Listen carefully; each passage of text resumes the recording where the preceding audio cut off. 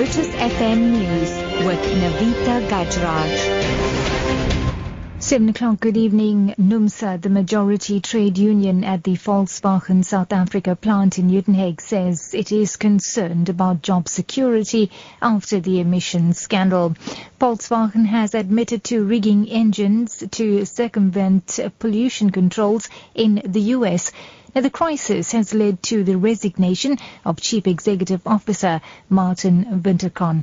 Now, German prosecutors have confirmed that they are investigating his conduct. Company spokesperson in Uitenhage, Matt Jenrick, says the scandal will not affect their intended 4 billion rand investment to build new products at the plant. Here's NUMSA Regional Secretary Phumzile Nodongwe. VW is a global company, and yet we were given a commitment that VW by 2017 would be having a new car that is to be manufactured here so that can enable people of South Africa to get jobs. But if this thing continues, it might affect spin-offs in terms of jobs creation by 2017.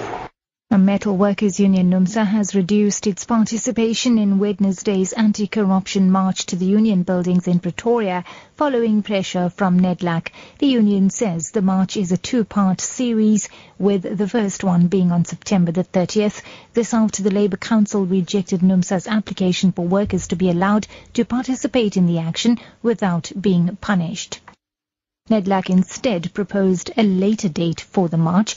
NUMSA has now issued a notice that the second national strike against corruption will take place on the 14th of next month. The union's General Secretary Irvin Jim has accused NEDLAC of being undemocratic. We needed to take the decision we are taking now that we're being sabotaged, and we are firmly resolute that the march on the 30th must be a success, and therefore that's why we're calling on all workers who will be working night shifts, and the youth and civil society and everybody else and communities to join the action on the 30th. They have given us an advantage of a first phase of this march. On the 14th, we will come back to come and collect responses to our demands. A Mineral Resource Deputy Minister Godfrey Oliphant says operations at some mines that are dens for illegal miners need to be legalized. This follows an incident in which 5 bodies were discovered in an open veld in Springs on Gauteng's East Rand. A fight is believed to have ensued between rival groups of illegal miners in the area. Some of the bodies had been shot, while others were stabbed with sharp objects. Now, Oliphant says they will not rest until they get rid of the syndicates behind illegal mining operations. We have been going for the syndicates because the Zamazamas are people who are working, but there are those who are behind this, the strategists, the syndicates who are paying them, who are running them, who are employing them.